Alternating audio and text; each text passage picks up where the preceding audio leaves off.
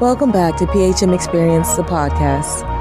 This is a production of Powerhouse Ministries in Smyrna, Delaware, and we are going to be bringing you weekly sermons and our midweek services, as well as podcasts and interviews that we think are going to empower and enrich your life. When you're done listening, feel free to share with someone else, because you never know what impact the word may make. Be blessed. August, and here we are in September now, just believing God for the overflow. And I'm just increasingly aware that in this season that God wants to bless his people. I pray that you would just give comments and give encouragement on tonight and release, amen, your desires and your prayer requests and so forth on tonight. Let's just get ready. I'm going to give you a minute or two to get ready on tonight so that we can get right into the word of the Lord on tonight. I just believe that we are still in a consecrated moment in time of the Holy Spirit. And praise God. Tawana Ricks, God bless you. Felicia Banks, God bless you. Amen. Amen. Give me a holler, somebody. Let me know you're online with us on tonight. We're getting ready for the word of the Lord. Amen. God has been so faithful to all of us in this season. And, you know, you can take the time to complain, or you can take the time to praise. Amen. You can take the time to complain, or you can take the time to praise. It's a choice, amen? And as we mature in Christ, we all realize that our choices really do determine our path and our trajectory. So let's get ready, amen, for the word of the Lord on tonight. Let's hear what thus saith the Lord. Tonight I want to talk to you about a familiar subject, but one that many times has been spiritualized and honestly emotionalized in many cases. And I want to talk to you tonight about the fire of the Holy Spirit. I want to talk to you tonight about the Holy Ghost. I want to talk to you about the power, the authority, the access, the permission. I want to talk to you tonight about the significance of the Holy Spirit in one's life. Now, we, those who have come from a Pentecostal background, understand the Holy Ghost because it's a major doctrine. It's a major teaching. It's a major thing it's a major qualifier in our traditional Pentecostal roots. In some circles, you weren't even saved until you were speaking in tongues and with mighty burning fire. You know, we were told after our salvation, not only was the water baptism important, but in our Pentecostal circles, so it was the fire baptism. And it's interesting, in other parts of the faith, people have considered the outward or inward empowering of the Holy Spirit to be in many cases not of God. The being filled with the Holy Ghost, speaking other tongues, many have actually been correlated to demonic manifestation. And so in this season, we want to understand that as we get closer to Christ's coming, as we get closer to the end time, as we get closer to the fulfillment of the Spirit, you and I must understand that it's imperative that we walk in the Spirit, and so we will not fulfill the lust of the flesh. I encourage you tonight you may have some brothers or sisters and friends, some family, some people that I believe this conversation has just come up even on this week in some of your households and some of your faith and some of the development of your faith and the understanding of your faith, that the Holy Ghost is not something that mimics you rolling in the ground and running around the church. The Holy Spirit is the triune part of God that is with us right now. You must understand the Father has already come to establish the earth. Then he sent his Son, and Jesus was on the earth. Now, we both know that Jesus has gone up. He's sitting on the right hand of the Father right now. And so then he sent us another comforter. He sent us the Holy Ghost. Amen. And so the God that's with us right now and will be with us until Jesus comes back is the manifestation of the Holy Spirit. The Holy Spirit is not coming The Holy Spirit is here. He's with us. He's nigh thee, even in thy mouth. Glory to God. It's with you even right now.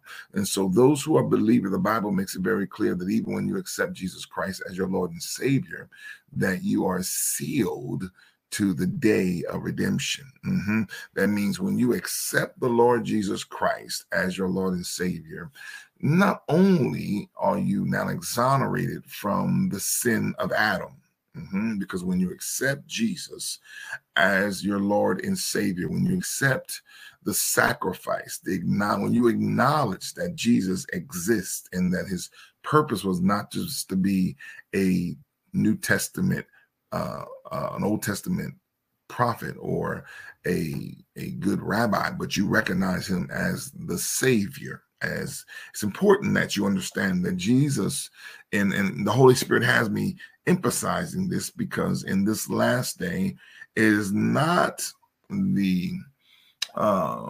it's not the challenge that Jesus existed. We're not being challenged by other forms of doctrine and teachings that Jesus existed. It's just what form he existed in is where the division comes. Many will believe that Jesus is a prophet. You can believe that he's a prophet, but being Jesus as a prophet doesn't exonerate you from your eternal sins. Come on. You can believe that he was a great rabbi, but just him being a teacher is not going to wash your sins away. Come on.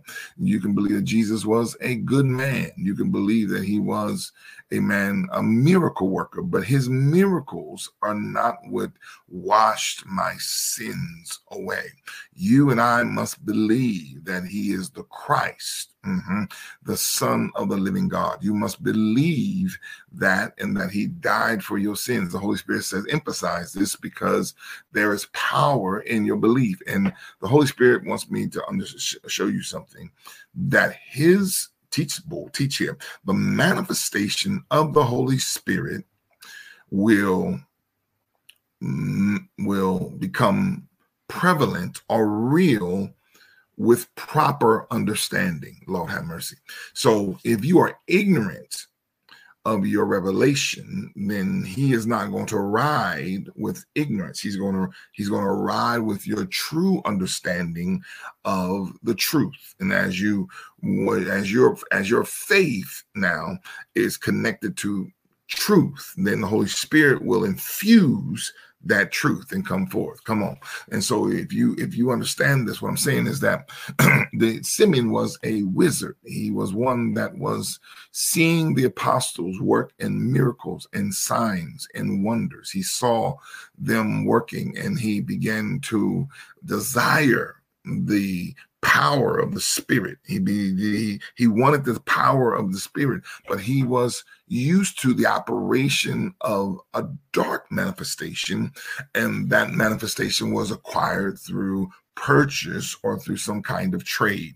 So he didn't really know he was being disrespectful when he began to ask them, what do I have to pay to get this Holy Ghost?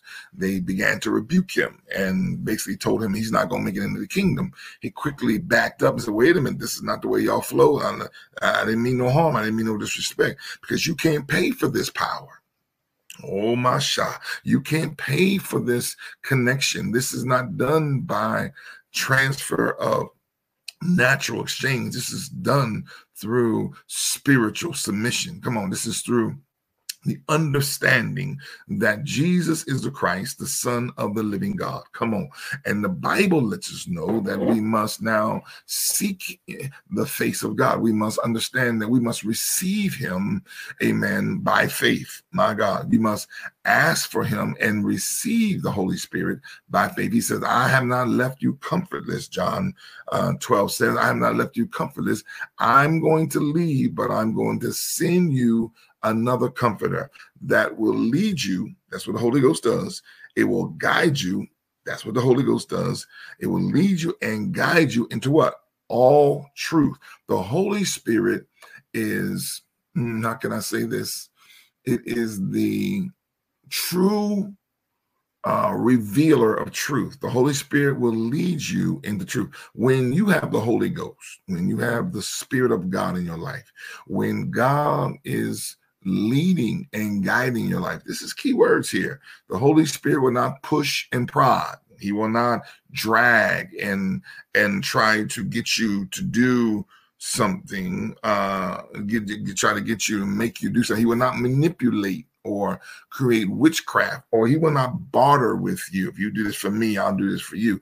No. His objective is to lead you and guide you into all truth. Come on. So you have to, first of all, the person who's going to be filled with the Holy Ghost, the person who's going to be walking in the fire of God, has to have some character situation. You have to have some character, because your character has to have a desire for truth. My God, you and I who want to be filled with the power of the Holy Spirit must have a desire for truth, not have a desire to be, what's the word I'm looking for? You can't have a desire to be affirmed of your truth. You have to have a pure desire of the truth. Come on, because there's only one truth. There's not different. See, the truth is the truth. There's not different not different ideals of truth. There's not different you got your truth. Well, you got your truth and I got my truth, and your truth is good for you. No. There's not different truths. There's only one truth. There's only one God. There's only one word. There's only one interpretation. And see, the Holy Spirit is the interpreter of truth. He will lead you and guide you into all truth. So the fire of God is the illuminator of truth. Come on, write that down. See, one of the attributes of the fire of the Holy Spirit is that it's an illuminator of truth. It's not, in our Pentecostal background, we know that when we think about fire, we think about the quickening, we think about the stirring, we think about the praise, we think about the jumping, the hollering, and all this is attributes of the fire of God working in a person's members. But another way of looking at this also is that the Holy Ghost is a revealer, an illuminator, a clarity of what the will of God is. The Holy Ghost will bring clarity to the people of God. You must understand that the enemy, and why is this so important? Because our enemy is a deceiver of the brethren. He is a manipulator. He is one that blinds the minds of the people on the earth. So we, as the power of the Holy Spirit, must contradict and counteract against Satan's devices. And as he likes to lurk in the dark, God gives us the fire of his light, and his light is the revelation of the Holy Ghost. Amen, somebody. I know I just jumped in here on tonight because this fire is on me right now. This revealer of truth is on me. And I just want to speak to you on tonight about the fire of the Holy Spirit. And so the Bible says, let's get you a scripture right here. Luke 11:13 says, if then being evil know how to give good gifts unto your children, how much more shall your heavenly Father give the Holy Spirit to them that ask him. Read that again, Pastor. If then being evil know how to give gifts unto your children, how much more shall your heavenly Father give the Holy Spirit to them that ask him? How important are you? Okay, here's the thing. Satan's job is to get you to believe that there's no need for the Holy Ghost in your life. It's his plan to get you to discount it, to make you feel as though you don't need it. I remember early days in my faith, we were praying and tearing with other people in our churches at Love Temple Church of God in Christ in our earlier days. And one of the brothers was saying, I feel so good with Jesus. I don't know why I need the Holy Ghost. I just feel so good. And he felt the newborn experience. He felt the Abba Father. He felt the conversion. He felt the lifting of sin. No wonder he felt good. But he was not endued with fire. He was not endued with the baptism of the Holy Ghost yet. And so he was trying to make his argument as if I feel so good in Jesus right now. I don't really feel like I'm missing anything. Let me tell you something about missing stuff. You don't know you're missing something because you've never experienced it.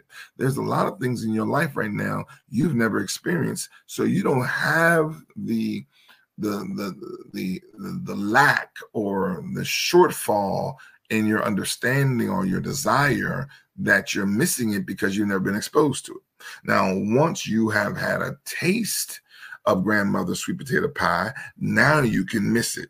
But if you've never tasted it and others are raving about it, I don't know what the big excitement is. It's just a piece of pie. Until you've tasted grandmother's pie, you can discount the taste of it.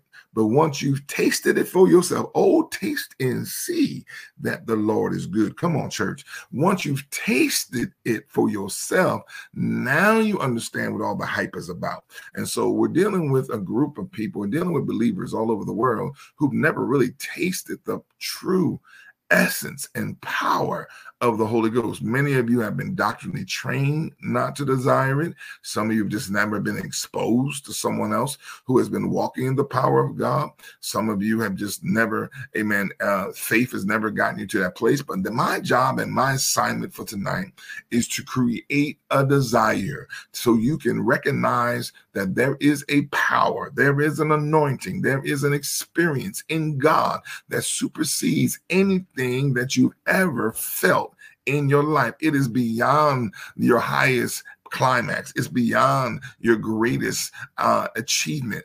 Being filled with the Holy Ghost, being filled with the power of God exceeds any natural expectation or experience that you ever had in your life. And I understand that you've never had this. You may try to say, well, I'm not missing anything. Just sometimes pride kicks in and you don't even want to admit that, possibly there's something that you're missing. But I come to tell you, you're missing something.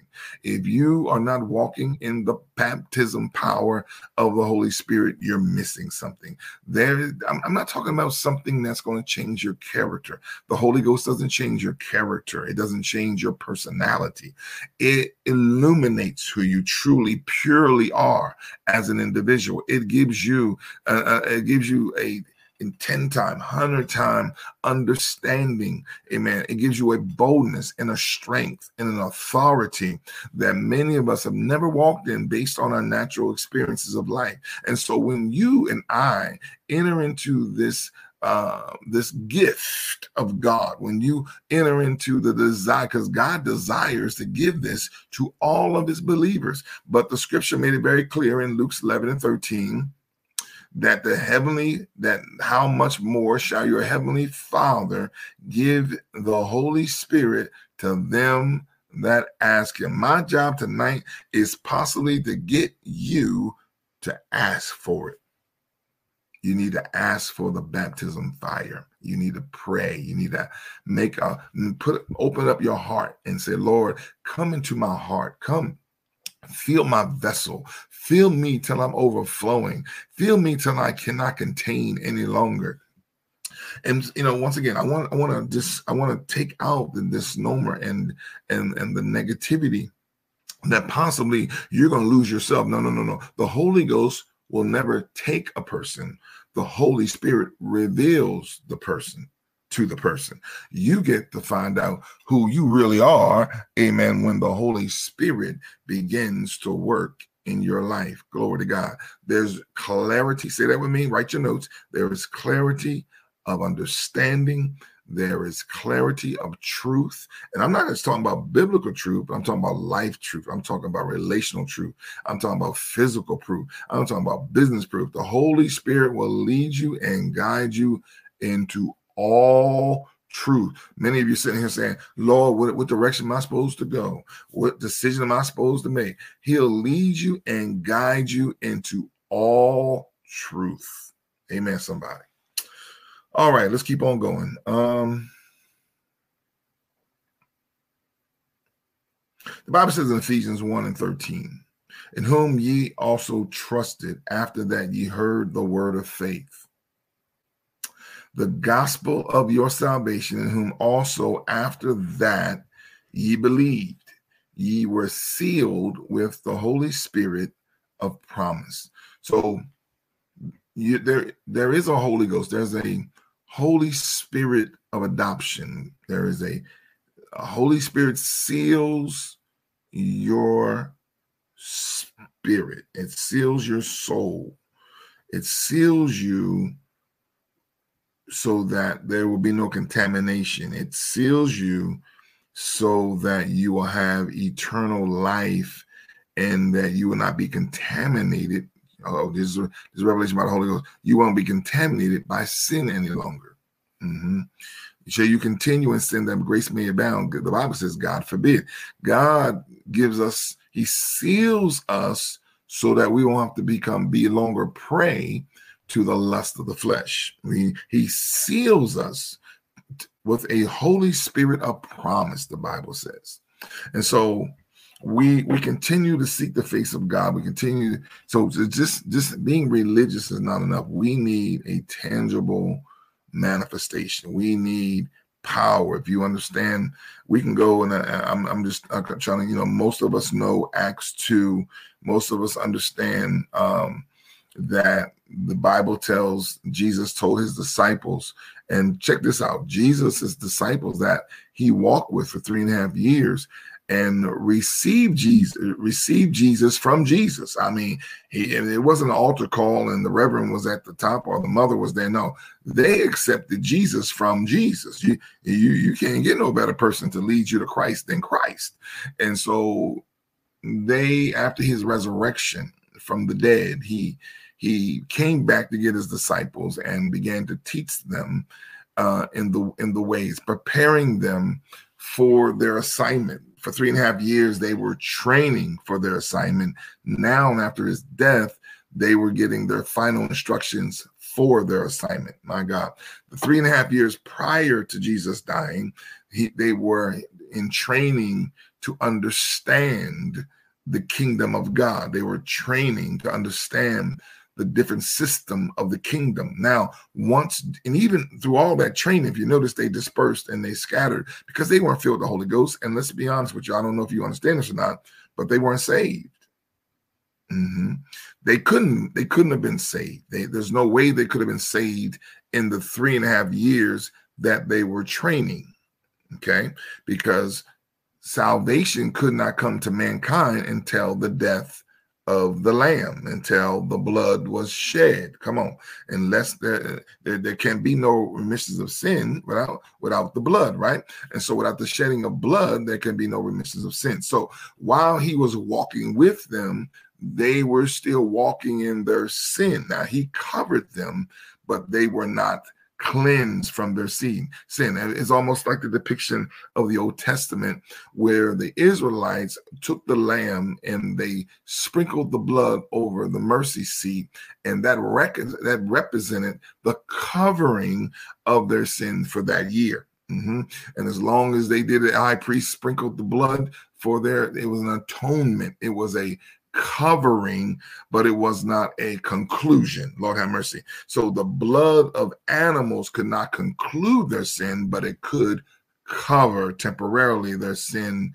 Amen. So when the Father looked down on Israel, they saw the blood, and when they see the blood, the death angel passes over. Amen, somebody. And so the Spirit of God is teaching us on tonight that, amen, for those 3.5 years, he covered them, but they weren't saved. Now, the Bible lets us know that when he rose from the dead, he came back and he saw Mary first in the garden. And Mary says, Master, because she recognized his voice. She did not recognize his appearance, but she recognized his voice. Lord have mercy. You got to know the voice of the Lord. Amen. The Holy Spirit lets you understand the true voice of the Lord. And so you and I need to have an ear that will hear what the Spirit saith to the church. And so she runs back and tells Peter and says, the master has risen. And they were in doubt, of course. They were scared. They were hiding because they thought they were next to be crucified or to be drawn and quartered or to be cut asunder. And they were afraid that the Romans were going, and the leaders of the Pharisees and scribes were going to snatch them up like they saw their Savior get snatched up. And so they were hiding behind closed doors, and Mary knew where they were at. So she runs in and says, "He's alive, he's risen." And they doubted, and they were scared, and their fears and their emotions were overtaking them. Because you must understand, don't judge them. These men weren't saved. These men weren't filled with the Holy Ghost. These men weren't sealed to the day of redemption. These men had an experience with Christ, but had not experienced Christ. Lord have mercy. They had experience with him, but he was not within them yet. And so when she told him, Peter got enough courage to run and go see where he laid, and found out that he was no longer there. And even to the point where the angel said, "Ye which you seek is now gone." He's risen. Glory to God. And there, as they are looking for the Lord, he now shows up with them and begins to reveal himself to his disciples, to the point where now almost 40 days goes by while he is training his disciples about the kingdom of God and preparing them. But it's interesting, if you look at Acts 1, how in Acts 1, he begins to tell them all of the revelation he reveals, they still were not ready. 3.5 years of seeing the miracles, the signs, the wonders, the multiplications of food, the multiplications of resources, how the favor of God moved from city to city, miracles, signs and wonders, and it still wasn't enough.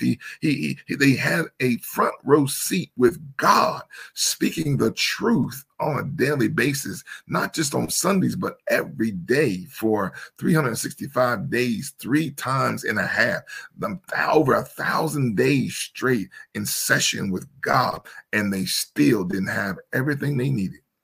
He says, you must go to wait in the upper room. You must go and wait there for the Comforter to come. You must go and wait for the Holy Ghost to come. Everything you've been exposed to, everything I've taught you, everything I've revealed to you will become clear to you, and you'll be able to check it out. The Holy Ghost. Oh, this is a good Holy Ghost. Thank you, Jesus. Write this note down. The Holy Ghost takes your faith from theory to manifestation. Lord have mercy. They saw the power of God. They assisted the power of God, but they could not really perform. If you notice, the only time they performed in the power of God is when Jesus released them 2 by 2 to do great works. When he gave them specific authority and power for that short span of time, they were able to carry out some powerful things, but it wasn't their everyday walking. If you notice, the disciples assisted the power, but they didn't walk in the power themselves. We know this because when he took the 3 of his disciples to the Mount of Transfiguration, the other 9 were struggling with one boy that had a spirit upon a demonic spirit that caused him to have convulsions and throw himself into the fire, into the water. And the 9 collectively didn't have enough power to cast out one boy, one demon. And when Jesus came back down, he cast him out quickly, glory to God, and the boy was back to normal and got himself together, and he moved on. And they all said, Lord, why weren't we? And he basically said, these kind come only by prayer and fasting. These kind of demons, these kind of demonic spiritual opponents, you can't enter into them. You can't fight them with religion. You can't fight them with the reflection of the Son. You have to be the Son. Lord have mercy. You have to be able to walk in the power. You can't just be around the power. Many people are functioning with secondhand smoke. So many people are trying to deal with demonic forces with the reflection of Christ instead of having Christ in the reflection. Lord have mercy. And so the Spirit of God is speaking to us right now. And as we realize in this last day, I come back to it, I started out with it, we need power. We don't need a reflection. We need to be the light. We need Christ in us, the hope of glory. We need the baptism, anointed power of the Holy Ghost like never before. We cannot survive through religion. We cannot survive through our gimmicks and our games. You cannot survive in this last day with your colloquialisms and your jargons and your catchphrases and your hooks. You cannot survive in this toxic world right now if you don't have clarity of thought and mind, if you don't have the power of God working with you on a daily basis. You can't just have the Holy Ghost on Sunday. You have to be walking deep with him 7 days a week. You have to walk. Matter of fact, look, y'all, we need to be walking in a consecrated lifestyle. We need to walk by faith and not by sight. Come on, we need to be drenched, saturated, submerged, smeared by the power of the Holy Ghost. Do you hear what I'm saying? You cannot just do this casually and think that the enemy is not going to breach your borders. Come on, the enemy is finding the weak link in your armor to penetrate you. You and I need to make sure our borders are strong, make sure our faith, make sure we are protected, because the enemy is seeking whom he may devour. And we need the power of the Holy Ghost to sustain him. You know, the Holy Spirit, it's not just the way I visualize the Holy Spirit in a person's life. When you are baptized with the Holy Ghost, it is bigger than your vessel. It proceeds the temple. It's not just in the temple. It's not just inside of you. It radiates beyond your natural borders. It's almost like having a century or a person that goes ahead and sees if everything's okay before you physically get there. I just believe the Holy Spirit will go before us. It's that big. It's that, I believe the Holy Spirit. I just want you to imagine. Let's let your imagination wander. Just imagine the Holy Spirit being 10 feet in every area of your physical body, that before any enemy can come even close to you, before the enemy can come nigh by dwelling, Lord have mercy, they got to meet the Holy Ghost. The Holy Ghost is going to, intercept anyone that will even come in your physical space. Lord have mercy. Glory to God. Do you hear me what I'm saying in this place? I believe when we are filled with the Holy Ghost, that the enemy cannot come just into our physical place. Amen. He can't come nigh by dwelling. Oh, come on, church. We got to believe in this season that the power of God is number. There's no way around it. Let's give me a couple more scriptures here. All right. The Holy Spirit. Let's go to, I guess we do. You know what? Let's see. Let's go to Acts, I guess. Let's go see what Acts is going to talk about for a second. Let's just jump right into Acts for a second. Let's go to Acts and see what the Lord is saying. I told you already about the first chapter. In the first chapter of Acts, many people jump past the first number one, Acts 1, and go right to Acts 2, because, that's where they're sitting in upper room. That's where they're sitting for 10 days, and the Holy Ghost comes down like a dove and fills the whole house, and everyone begins to speak with other tongues of the Spirit give utterance. Everybody jumps right to that. But, Acts 1 is the foundation. You have to understand what happened before they got to that point. You have to understand the commandment. This is not a request. And man is always trying to isolate or to create caste systems and segments of the who's and the who's not, the have and the have-nots, the privileged and the unprivileged. This Holy Ghost, so we're clear, is for all humankind.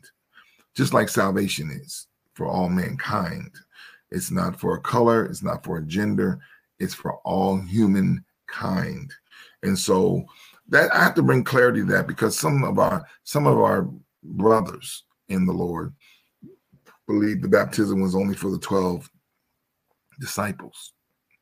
They believe that it was only for men, that women have no access to it. They believe that it's only for some of them say you have to be an Israelite to receive. You have to be a Jew. They're always trying to segment and divide. Let me tell you something. God is so big. You act as if God didn't make the other people that are different than you. You act as if God didn't make the other colors that we see. You act as if God didn't create the different genders. Come on. You act as if God did not, everything that's human, everything that's living on this earth, you act as if God did not create it. Amen. He's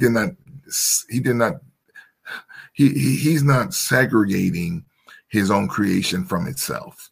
Okay. If you notice, check this out. Doesn't matter what the color of my skin is. If I have the same blood type as another human being that may be Caucasian or maybe Asian or maybe Hispanic or maybe Russian or maybe some other culture, if I have an A-type blood type and you have an A-type blood type, guess what? I can give you a transfusion and you can live. Come on. If I have an O blood type, it doesn't matter if I'm a man or a woman. It doesn't matter if I'm black or white, because we are connected by the blood, because the life, listen, the Bible says the life of the body is in the blood. And so that we don't get pig transfusions. We don't get cow transfusions. We don't take on wolf transfusions. We don't take on elephant blood transfusions. All of them have blood, but our body cannot accept their blood because we're not one with them. We can only accept the blood of another that we're one with. Come on, church. And so let's get rid of the racism and the desegregation and the separation. We are one body. We're one people. We're one blood. That's the way God sees us. And Satan has done his best job in segregating us and separating us, because he knows if we ever walk together as one man, he would not be able to have any influence and impact in the earth. And the church said, amen. All right. So the Bible says here in Acts 1, we'll jump right into the 6th verse, and let's talk about Revelation for a minute.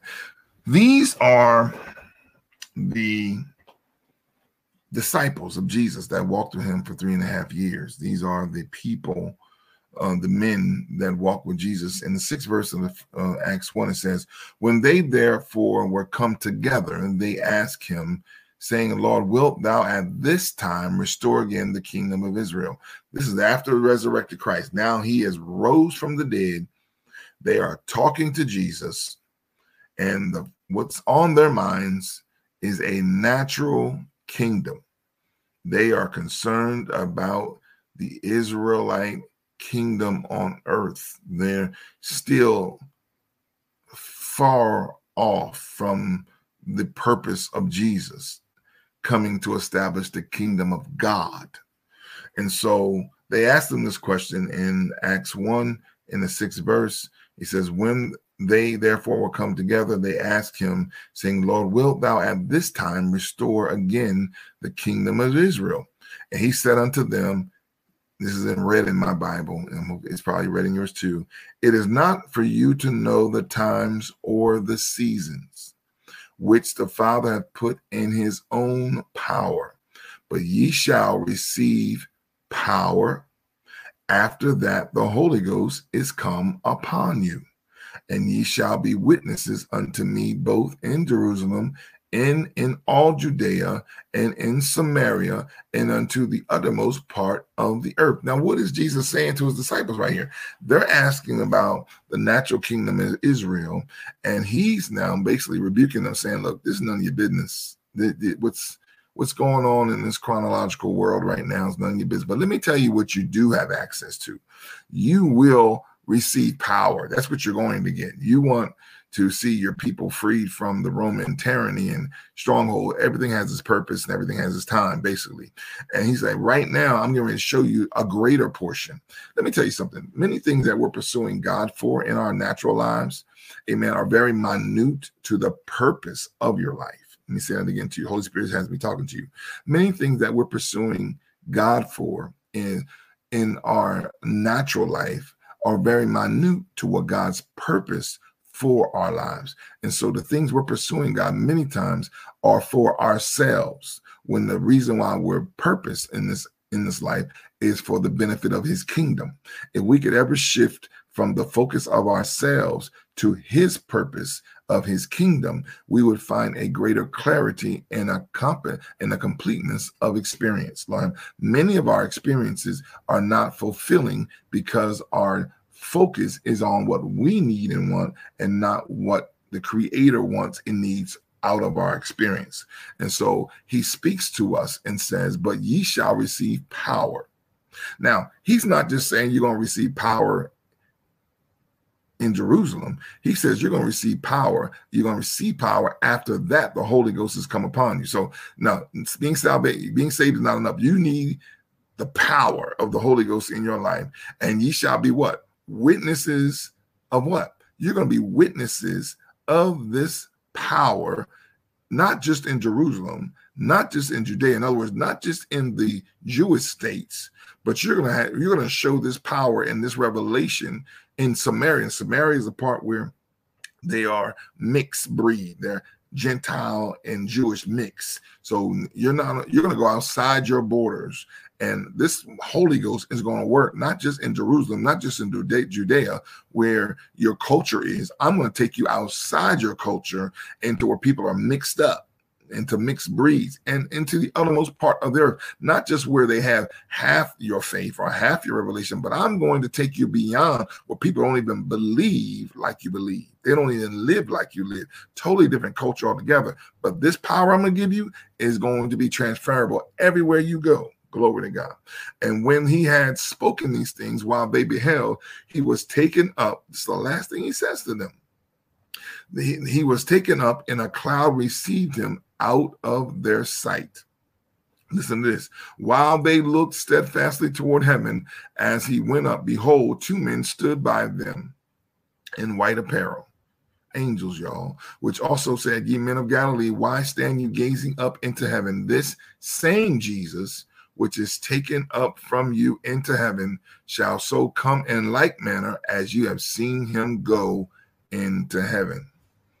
The last thing Jesus says to his disciples was that they were going to receive power from the Holy Ghost. The last thing he tells them is that they're going to be a witness in not just Jerusalem and Judea, but Samaria and unto the uttermost parts of the earth. This is the last word that he says to his disciples before he goes to sit on his throne. Don't we think this should be very important in our understanding that Jesus thought these last words were so important? He could have spoken on the tabernacle. He could have spoken on some kind of ritual. He could have spoken on a certain kind of day. He could have told them what day to have church. He could have spoken to them what name to baptize people in. He said basically, look, I'm getting ready to leave. But one thing I'm going to tell you, you're getting ready to get some power. And this power is going to give you the ability and the embodiment to be able to be a witness wherever you go. And then the Bible says that these disciples went and they sat in the upper room. And here's the thing about it is it wasn't just the 11. They took lots and they made it 12 to make sure they had 12 apostles. But then the Bible says in the upper room, I'm just going to jump ahead because I'm sure I'm probably running out of time by now. Amen. That the Bible says there was 120 sitting in the upper room. Where'd they come from? There was only 11 that was with Jesus for the 40 days. But then they took in and brought Matthias in, made him 12. But where'd the other 100 and some people come from? There was 120 sitting in the upper room. My God. So the Bible says, let me see what it said.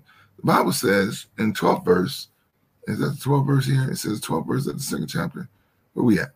Yes. 12th verse, the Bible says, they returned they unto Jerusalem from the mount called Olivet, which is from Jerusalem, a Sabbath day's journey. And when they were come in, they went up into the upper room where abode both Peter, James, John, Andrew, Philip, Thomas, Bartholomew, Matthew, James the son of Alphaeus, and Simon Zelotes, and Judas, the brother of James.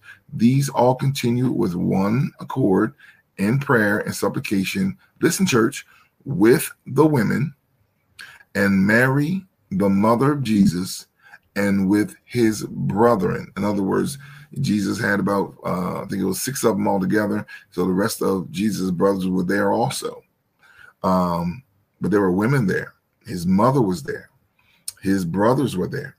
And the Bible says, and in those days, Peter stood up in the midst of the disciples and said the number of names together were about 120. Peter puts a number on the upper room. Men and brethren, this scripture must need have been fulfilled, which the Holy Ghost by the mouth of David spake before concerning Judas, which was guide to them that took Jesus.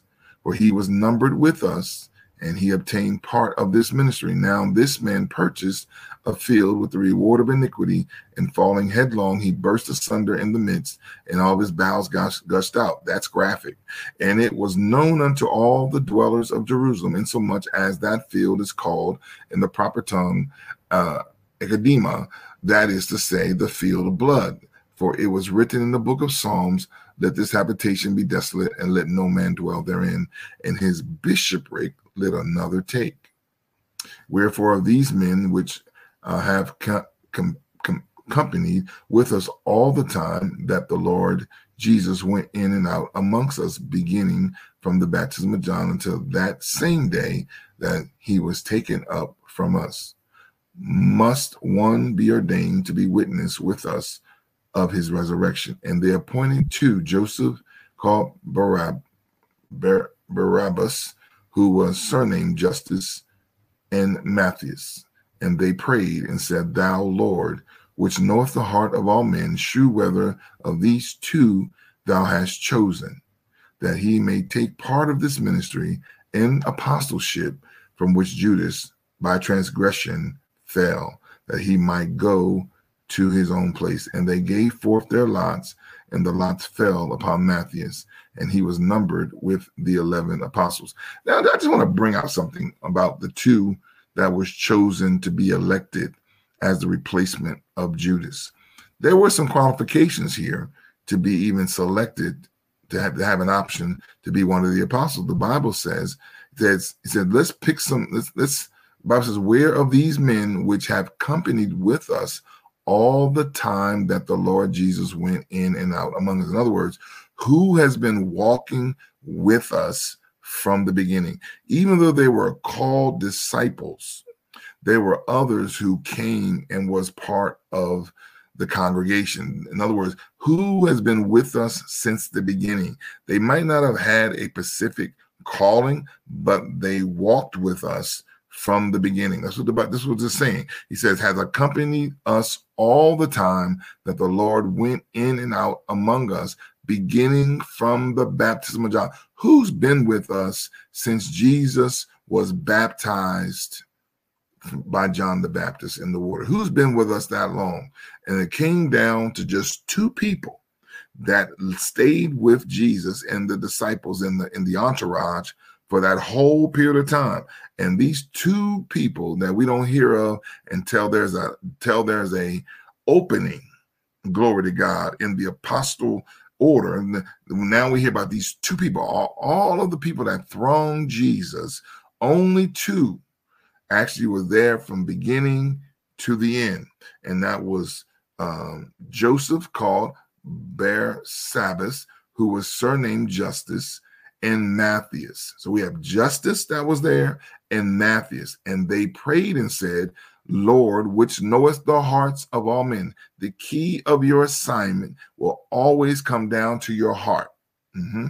Many times we are thinking that our outward preparation is going to qualify us. You will always be chosen by God based off of your heart. God chooses us based off the capacity of our heart. The Bible says, which knoweth the hearts of all men, shew whether of these 2 thou hast chosen. It wasn't the 11 that were left that chose the replacement. It was the Holy Spirit. It was God that chose the replacement. And that he may take part of this ministry in apostleship, from which Judas by transgression fell, that he might go to his own place. They gave forth their lots, and the lots fell on Matthias, and he was numbered with the 11 apostles. That's the word of the Lord. Amen. And so we go to Acts 2 now. And now that we have our governmental order back in place, see, the 11 was not the original order. We needed 12. So God made sure before we moved into the church realm, into the church dimension, to the church time, establishing his church, he had to make sure that he had the foundation of the 12. We have to have 12, that number of government and foundation to make sure that whatever is built on a sure foundation. So we needed 12. That's why Matthias, if you realize, you really never hear anything else about Matthias. Matthias' job was to complete the government. His job was to solidify the foundation of the New Testament church. He did his job by completing the 12. The Bible says in Acts 2, when the day of Pentecost was fully come, and this wasn't the first Pentecost. This was a feast time. It was a Pentecost, amen, every year. But this time, this Pentecost was multidimensional.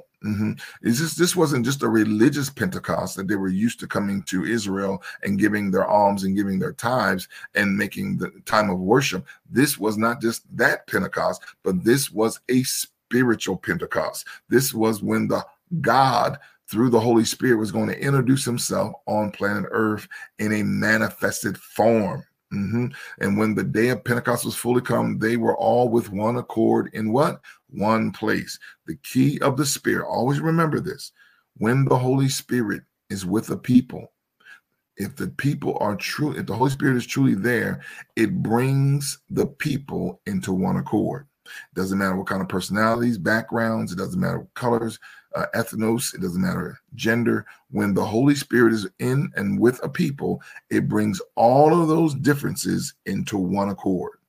Only the Holy Ghost can do that. Glory to God. The Bible says, suddenly there came a sound from heaven as of a rushing mighty wind, and it filled all the house where they were sitting. They were just sitting. They were sitting and waiting. They were sitting and praying. They were sitting and worshiping, but they were sitting. And there appeared unto them cloven tongues like as of fire, and it sat upon each of them, and they were all filled. Some of them, just the men, just the 12, they were all filled with the Holy Ghost and began to speak with other tongues as the Spirit, capital S, gave them utterance. And there were dwelling at Jerusalem devout men out of every nation under heaven. And now when this noise was abroad, the multitude came together and were confounded, because that every man heard them speak in his own language. The Holy Ghost was coming out of the upper room. They were speaking in tongues, and the people that were gathering for Pentecost in Jerusalem were hearing. Yeah, remember, Jews were gathering from all over the world for this time of feast in Pentecost. So they had different tongues and different languages based on where their home was. And when they entered into Jerusalem and heard the disciples in the 120 speaking in tongues, they heard their languages, and they couldn't believe that these people knew their languages. Glory to God. So one manifestation of the fire is a interpretive, clear communication. The Holy Spirit is a clear communicator with all people. It doesn't matter where you're from, your background, your language. The Holy Ghost can talk to anybody. Amen. It knows every language, because all languages come from him. Lord have mercy. So the Bible says that now he was noised abroad, and the multitude came together and were confounded, because every man heard them speak in his own language. And they were all amazed and marveled, saying one to another, behold, are not all these which speak Galileans? And how hear we every man in our own tongue, wherein we were born, Parthians and Medes and Ammonites, and the dwellers of Mesopotamia and Judah and Cappadocia and Pontus and Asia, Phrygia and Pamphylia, in Egypt, and in the parts of Libya and Cyrene, and strangers of Rome, Jews and proselytes, Cretes and Arabians, we do hear them speak in our tongues the wonderful works of God. Let me tell you something about the Holy Ghost. It will always magnify God. The Holy Spirit never magnifies people. It always magnifies and gives glory to God. Amen. And they were all amazed and were in doubt, saying one to another, what meaneth this Others mocking said, these men are full of new wine. Mm-mm-mm. When a spiritual thing is happening in your life, stop looking for confirmation for people that are not walking in the Spirit. They cannot interpret spiritual things. Spiritual things are discerned, are spiritually discerned, are separated, are blocked from flesh. And so many of us get trying our best to explain our spiritual experiences to carnal people. You're just wasting your time. They're just going to make a mockery of your experience because they can't understand. Oh my goodness. The Bible lets us know in this last day, as I try to now begin to digress a little bit here, that it is important. I cannot reiterate this enough, that you and I do not become polluted with idols and identities and titles, that we do not think that we can replace power with position. It is more important that you have power in this last day than certificates and plaques, crowns and staffs and crosses. It's more important in this last day that you truly walk in the power of his might. Put more emphasis on your, how do you maintain that power? You must live a consecrated life. You must live holy before God. You must practice the word of the Lord. You must meditate day and night. You have to put in the work. Yeah, salvation is free, but somebody put in the work so you can walk in this free salvation. And others need to experience this great salvation. And we, as the witnesses of the Holy Spirit, must put in the work so that the Holy Spirit can have an opportunity to witness to lost souls through us. We are to be witnesses to the uttermost parts of the earth. How do we maintain our witness? But by staying filled with the baptism power of the Holy Ghost. Sinners not going to bow down to you because you got bishop in front of your name. Demon-possessed person is not going to release that young boy, that young girl, because you got apostle in the front of your name, because you tell everybody you prophet. Demons are not going to surrender any territory just because you have a title. But boy, girl, pay the price to be filled with the Holy Ghost. Pay the price to be consecrated. Pay the price to have your vessel filled with the Holy Ghost. And you'll see demons tremble. You'll see lives cry out, what must I do to be saved? You'll see sicknesses and diseases cast off of people's lives. You'll see mental strongholds and generational curses broken by the power of the Holy Ghost. Come on, y'all. There is no shortcut. There is no abbreviated way. There is no popcorn version. You got to go all in. There is no. It's all or nothing. It's Revelation sums it up for us. He makes it very clear. Oh, my time is out, y'all. I knew that was going to happen. Amen. Revelation makes it very clear. He said, I wish that you be hot or cold, because those that are lukewarm, it gets, it says, I'm going to spit you out of my mouth. I want you to understand, we are the people that need to be on fire for God in this season. And I encourage and I challenge all of you to make an individual decision, not just to be saved, not just to be a member of a church, but to be a vessel that the Holy Spirit can catch on fire and still not be consumed. It's that time that God wants to use your life to send such a fire upon you that you will not be consumed. Thanks for tuning in to another week of PHM Experience, the podcast. This is a production of Powerhouse Ministries Incorporated, located in Smyrna, Delaware, where Bishop Dwayne L. Bull and Pastor Sybil Bull are our senior pastors. Tune back in for another empowering sermon, class, or midweek service experience that we know is going to bless your life. As always, come for the experience.